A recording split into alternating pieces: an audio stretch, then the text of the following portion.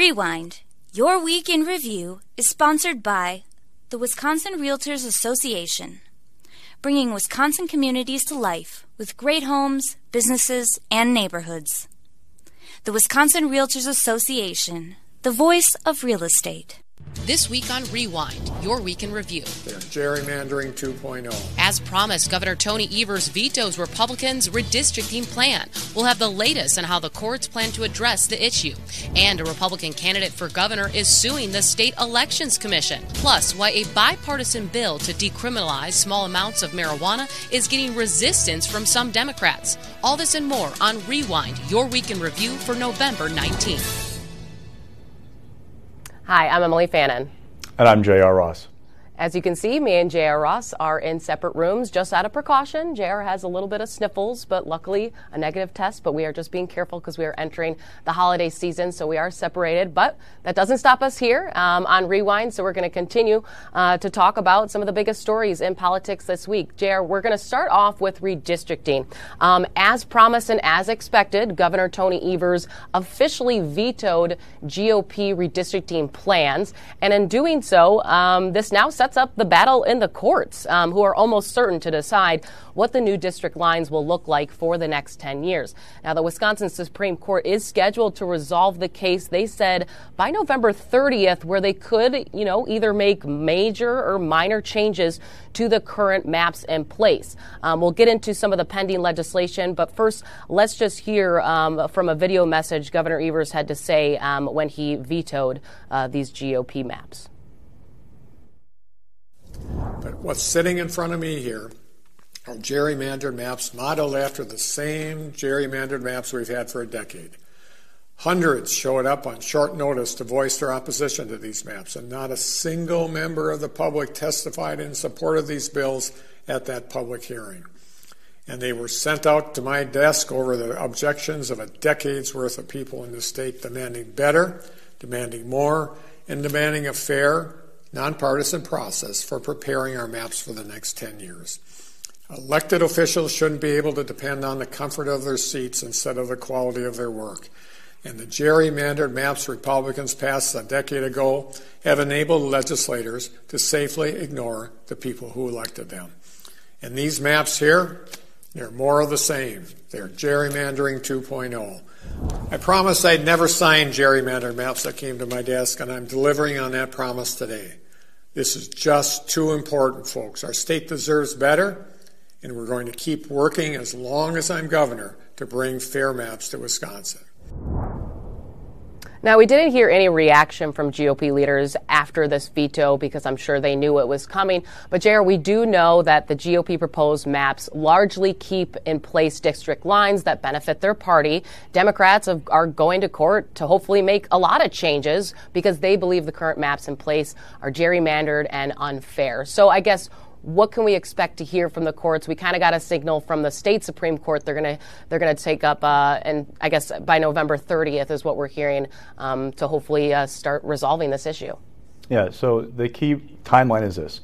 On or around November 30th, the court's going to answer three questions that it asked the parties to weigh on it. One of those big questions was, should it take a least change approach to the maps the court eventually draws? Now, that's the approach advocated by Republican lawmakers. They want these maps to look as much like the current ones as possible. The argument is that these maps in place right now are approved through the normal process where a bill was passed and signed by the then Governor Scott Walker.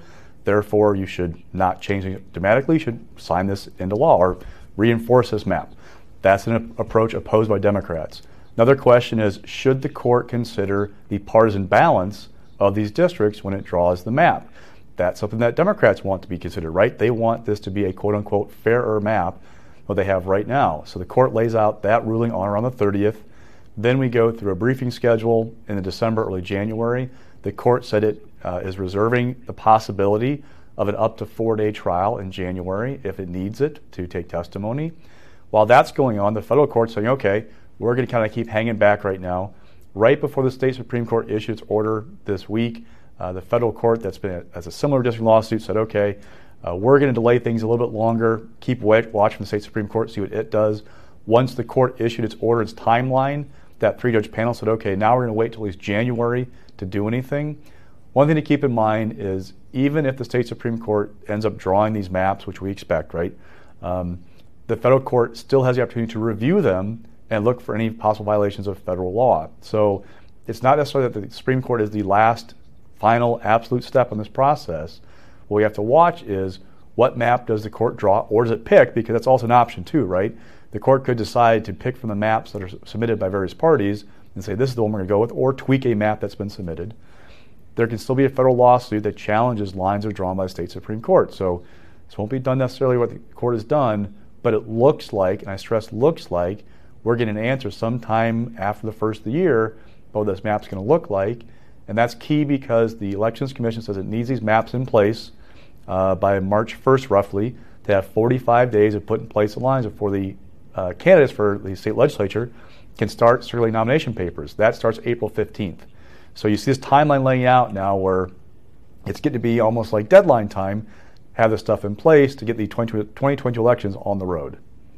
And JR, I also want to bring up, how do you see the people's maps, which some Democrats are supporting? How do you see that map playing out in court? Because it was last week we saw a lot of Black and Hispanic lawmakers vote against those maps. How could that impact their chances in court? Well, it's interesting. I talked to Democrats last week about that whole scenario that played out on the floor of the Assembly where there was a split in the caucus about the people's maps. Now in the Senate, Lena Taylor, a Milwaukee Democrat, she voted against the maps, raising the same concern about Black and Hispanic districts. They were not sufficient numbers in her mind to guarantee the Black and Hispanic communities the opportunity to elect the candidate of their choice. On the Assembly floor, the same thing played out. What my sources told me was there was actually a plan going into that floor vote where the caucus had talked about just voting no on everything, taking a no amendment position, voting no on the governor's People's Commission maps, knowing Republicans want to put them on the record, trying to give them a difficult spot on these maps and try to embarrass the governor. But when that started to happen, the governor's office began calling members and raising alarm bells because, well, Democrats have been calling for a nonpartisan commission for years to draw maps. Here one did, and now they're going to vote against the map. It blew their minds. So this kind of split developed. You had the speeches on the floor. And what I'm trying to get at is that now that we're going to the courts, the question is, will those concerns raised by Black and Hispanic lawmakers during the debate end up in the legal filings? Because as you remember, we said the court could pick from maps submitted. Well, if you have the governor submitting the People's Commission maps, which we expect him to, right? That's going to be his position. If he submits that map, you can see a scenario in which the courts say, okay, but we're getting arguments from Republicans saying these maps aren't valid because of A, B, and C. It might hurt the cause of the governor and trying the court to pick his map of the selections before the justices when it comes to that point in the case. All right, well, we'll be keeping tabs on the redistricting battle as it is now heating up, or will be heating up, I should say, in the courts. Also want to bring up who is a Republican candidate for governor, Rebecca Kleefisch, early this week on Monday, filed a lawsuit seeking to sue the Wisconsin Elections Commission over their guidance that was issued during the pandemic. In the suit, it specifically targets WEC's guidance on the use of drop boxes for absentee ballots, special voting deputies, and consolidating poll places. Now, this is a little bit of a different approach because we've seen Republicans, specifically Assembly Speaker Robin Vos, call for commissioners to, possibly face felony fines for their guidance issue during the pandemic around similar issues. But Kleefisch took the step to say, hey, let's resolve this in court. So I spoke to Representative Mark Spreitzer of Beloit, a Democrat, about this. He sits on the Assembly Elections Commission. He actually was, not surprised that there was a lawsuit filed, but was kind of okay to see this step being taken because he said, let's stop the political arguments. Let the courts finally decide what should happen with this outcome. Should WEDC be making this guidance or should they be promulgating rules here on out? So let's hear from arguments from Kleefisch and Spreitzer on this issue before we dive deeper into this new lawsuit. In Wisconsin, our state elections commission is tasked with administering our elections and ensuring laws are followed. Unfortunately, they failed in their duty, creating confusion and causing trust in our election process to fall to an all-time low. That's why I am filing a lawsuit against the Wisconsin Elections Commission with the state Supreme Court. We saw the widespread introduction of unattended drop boxes that threaten the security of absentee ballots. the removal of special voting deputies, whose job it is to protect vulnerable voters in nursing homes, and the last-minute closure of polling places. This rogue guidance remains on the books today and is the basis of my lawsuit. Well, this is a Republican primary candidate trying to appeal to far-right Republican extremists in her primary. So it's certainly not surprising. And at least it is more genuine than what Speaker Vos is doing, because going into court and getting a judge to say what the law is the appropriate way to handle these disagreements. And if that answer ultimately is that we can't have statewide guidance on things like ballot drop boxes, that is going to be really unfortunate, because it will leave it up to the 1,800 election officials that we have in Wisconsin to each make their own determination about things like drop boxes. And that is going to lead to a level of statewide chaos in future elections that will be the unfortunate result of what Republicans are doing here. So, JR, I think it's important to note there's already a lawsuit pending in the Waukesha County Court seeking to ban the use of ballot drop boxes. We've also seen the Trump campaign and some other lawsuits last year challenging the use of drop boxes and overall the elections. But we heard justices, when they decided to not take up some of those cases, saying they want these lawsuits to be filed before an election happens, not after them. So can you kind of speak to the timing of this and kind of weigh in on this lawsuit, how it differs from others? Sure. Clayfish is trying to find that sweet spot with the court when the justices want to hear a case like this. Now, again, Trump filed his lawsuit too late, they say, and challenged the guidance beforehand. There's an attempt this spring to get the court to take a case to ban drop boxes before the spring election. That was filed really close to the election itself. They're trying to find that kind of window when the justices may be open to taking a case and issuing a decision, because we are now less than a year out from the election. Now, a couple things to remember here. The state Supreme Court in the current configuration has been somewhat loath to take cases on original action. What that means is the court does not require a case to go through the lower courts first, the circuit court and appeals court before taking it. The Supreme Court then becomes basically a fact-finding body and the final arbiter of what's going on. The court is only like that sometimes because the argument is that the court is not set up to be a fact-finding body. That's what the circuit court is for, that the Supreme Court should be about resolving these final big picture legal issues. So what I'm watching here is, will the court take this case, especially with a similar one pending before Waukesha Circuit Court about drop boxes filed by the Wisconsin Institute for Law and Liberty. Now, there are a couple of nuances between the two lawsuits, however. Will wants the use of drop boxes banned, period. Clayfish wants the court to order the Elections Commission to issue its guidance to the administrative rules process on things like drop boxes and special voting deputies and the consolidation of polling places. Now, that's also has another hurdle to it, though, is if the court were to order the Elections Commission to issue an administrative rule, which gives lawmakers or authority over that proposal, you're assuming the Elections Commission actually could agree on a rule. Remember, it's a split 3-3 between Democrats and Republican appointees. They have not gotten along on a lot of big picture items so far. So I'm kind of wondering, like, if the Supreme Court were to take this case, and we're a long way from that, if it took the case and ordered the commission to promulgate a rule, what then if they can't get on the same page about a rule? So a long way from now, but keep that in mind as this plays out, what that might look like down the road.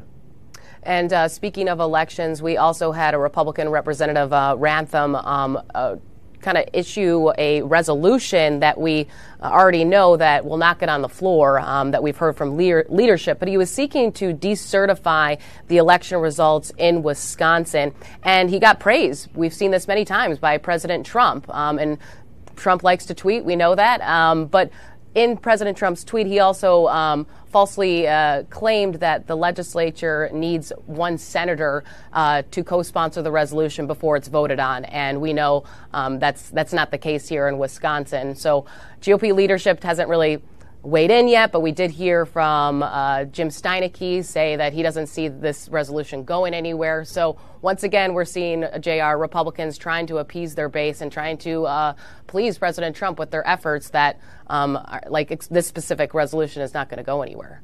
No, and this is one more distraction for Republicans to talk about what they want to talk about, which they want to talk about inflation. They want to talk about Joe Biden's issues. They want to talk about the perceived weaknesses of Tony Evers ahead of the 2022 election. Instead, you have this resolution, which, again, Legislative Council, which is the nonpartisan legal arm of the legislature has said that there's no mechanism under state or federal law for Wisconsin to basically decertify the electoral votes or cast for Joe Biden. That's not going to happen. Number two, Tim Steinke, the Assembly Majority Leader, said they're not taking there'll be no action on this in the Assembly. What is interesting to watch, though, is in former President Trump's statement, he said that he just one quote-unquote patriot in the Senate to step forward and co-sponsor it. Will somebody step forward and co-sponsor this resolution? As of Thursday morning, Ranthon's office said nobody else has stepped forward in the Senate to co-sponsor it. Even if you do that, it doesn't guarantee you a vote, but it puts more pressure if somebody did to take it up. Again, leadership is saying they're not going to do this, but it's a distraction, and it adds fuel to the fire for those who think the election was quote-unquote stolen, to be talking about what lawmakers should be doing about 2020 rather than talk about 2022. And don't forget, you also have this coming when you have the Racine County Sheriff recommending charging 5 of the 6 members of the Elections Commission, U.S. Senator Ron Johnson saying that Republican lawmakers should basically declare that they're in charge of federal elections going forward and you should ignore the Elections Commission. Now, Justice Gableman, who's conducting that review of the 2020 election, he issued an interim report last week. He says it's an open question under state law if lawmakers could do that for federal elections. Problem for lawmakers is Republicans created the Elections Commission and empowered it to run elections. That's going to be a tricky thing if they try to take over federal elections. Robin Vos says they haven't studied it. Devin Lemmy says it's not something they're sure is possible. But again, it's another distraction from like what they want to talk about and keeps that 2020 conspiracy theory alive about it. Again, to be fair, Republicans also argue that they want to make sure there's integrity of our elections, that there were concerns about how elections were run last year. They point to the Audit Bureau and the report it released and what's going on there. So there are issues to be talked about. But again, this is just a distraction from the bigger picture about 2022 and keeps that talk of 2020 alive well into next year. And I'm not sure the end is in sight for Republicans in the Capitol. That's what I was also going to mention, too. We often hear from Gableman and Republicans saying this is not about overturning the results of the election. This is about ensuring that elections going forward are safe and secure. We don't see this ending anytime soon where people are like, hey, it's been a year since the election. These conversations are going to carry well over into next year. I think it's important to note, like, when the timing of these discussions ever get resolved or if they'll continue into, spring and August primary. Are we still going to be talking about this? And that's something we'll definitely be keeping an eye on if the conversation is still fluid. Another note on elections this week, the city of Madison sent out a memo that they are going to be requiring poll workers to be vaccinated. Now, this is a big issue for Republicans. And speaking of Clayfish, to kind of tie her back into this conversation, she was outright, outraged by this because she kind of insinuated that Republicans are less likely to be vaccinated, and Republicans want their fair share to oversee elections and to be in the room and to be a participant when observing or helping people vote. Yeah, so the city of Madison has a policy that if you are a city employee, as of, I think, early August, you had to either be vaccinated or get tested weekly to continue your employment. Poll workers are technically city employees. They get paid for what they're doing. They are extending that requirement to poll workers, inspectors, those kinds of folks who work the polls on election day. Now, key thing coming up is November 30th is actually the deadline for the political parties to submit to local officials a list of potential poll workers for next fall's elections. So Clayfish is trying to recruit additional Republicans to serve as poll watchers, employees of the poll workers, saying that this is something they needed to kind of keep an eye on things. What I'm watching for is there any kind of legal action that Republicans might take about this requirement, trying to challenge it. Might this cause any consternation about that? So you have to keep an eye on it going forward. Also, it plays into this theory from Republicans that when Democrats have a chance, they try to stack the rules against them to benefit Democrats in elections, and they're trying to say this is part of that effort that they think is unfair.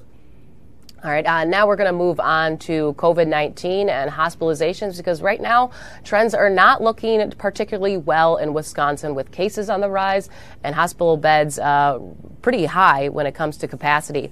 COVID-19 is surging its cases. It's similar to a surge that we've seen last fall. I also mentioned hospitalizations are on the rise. The current DHS data shows 96% of ICU beds are at full capacity.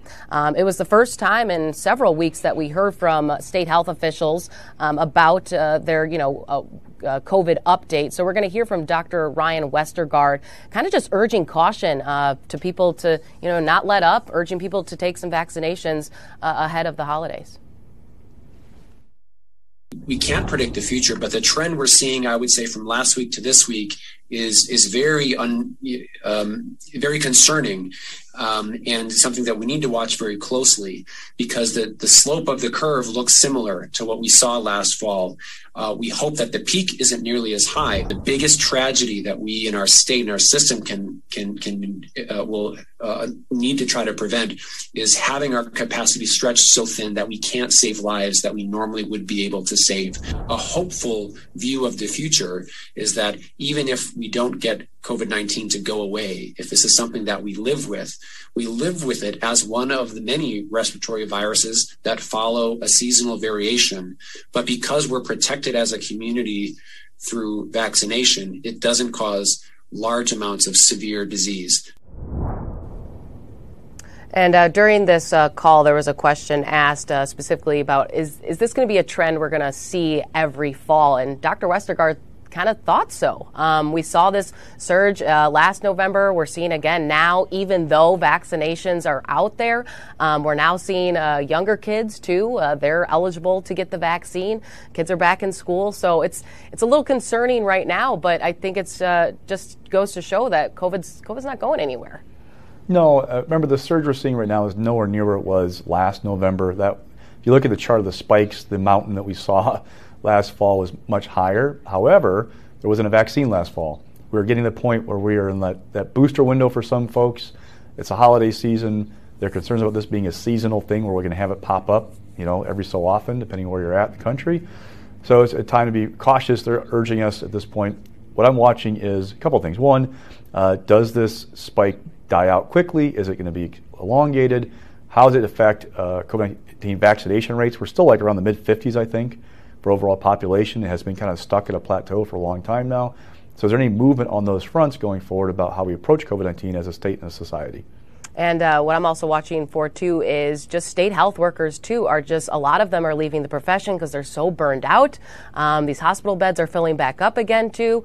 Also how the vaccine mandate will, have possible implications on hospitals and how many staff workers that they'll have as the pandemic goes on.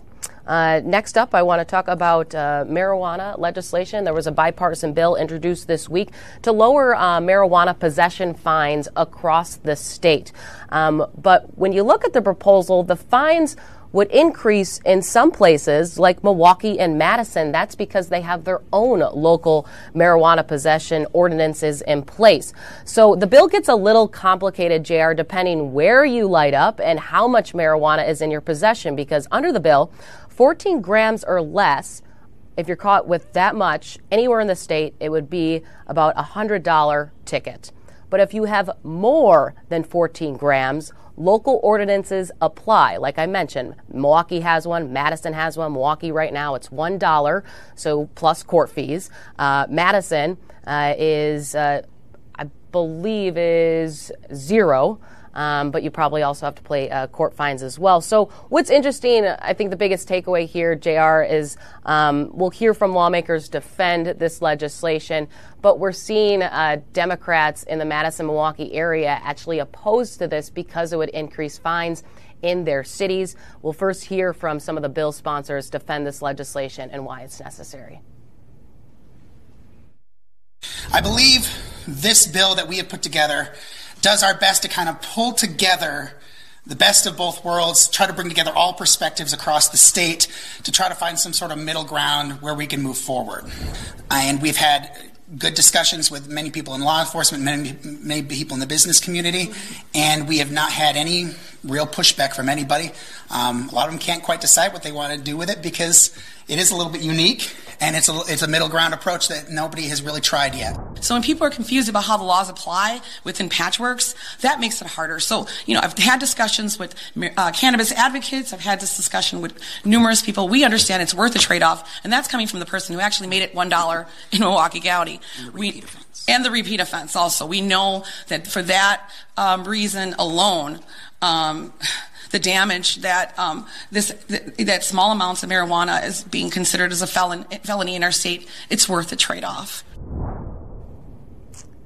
So I spoke to Senator Kelda Roys and Senator Melissa Agard. They both told me they are not going to sign on to this bill, and if it does go through the committee process, they will, and it goes on the floor, they're going to vote against it because they just can't support something where it's going to increase fines on their constituents.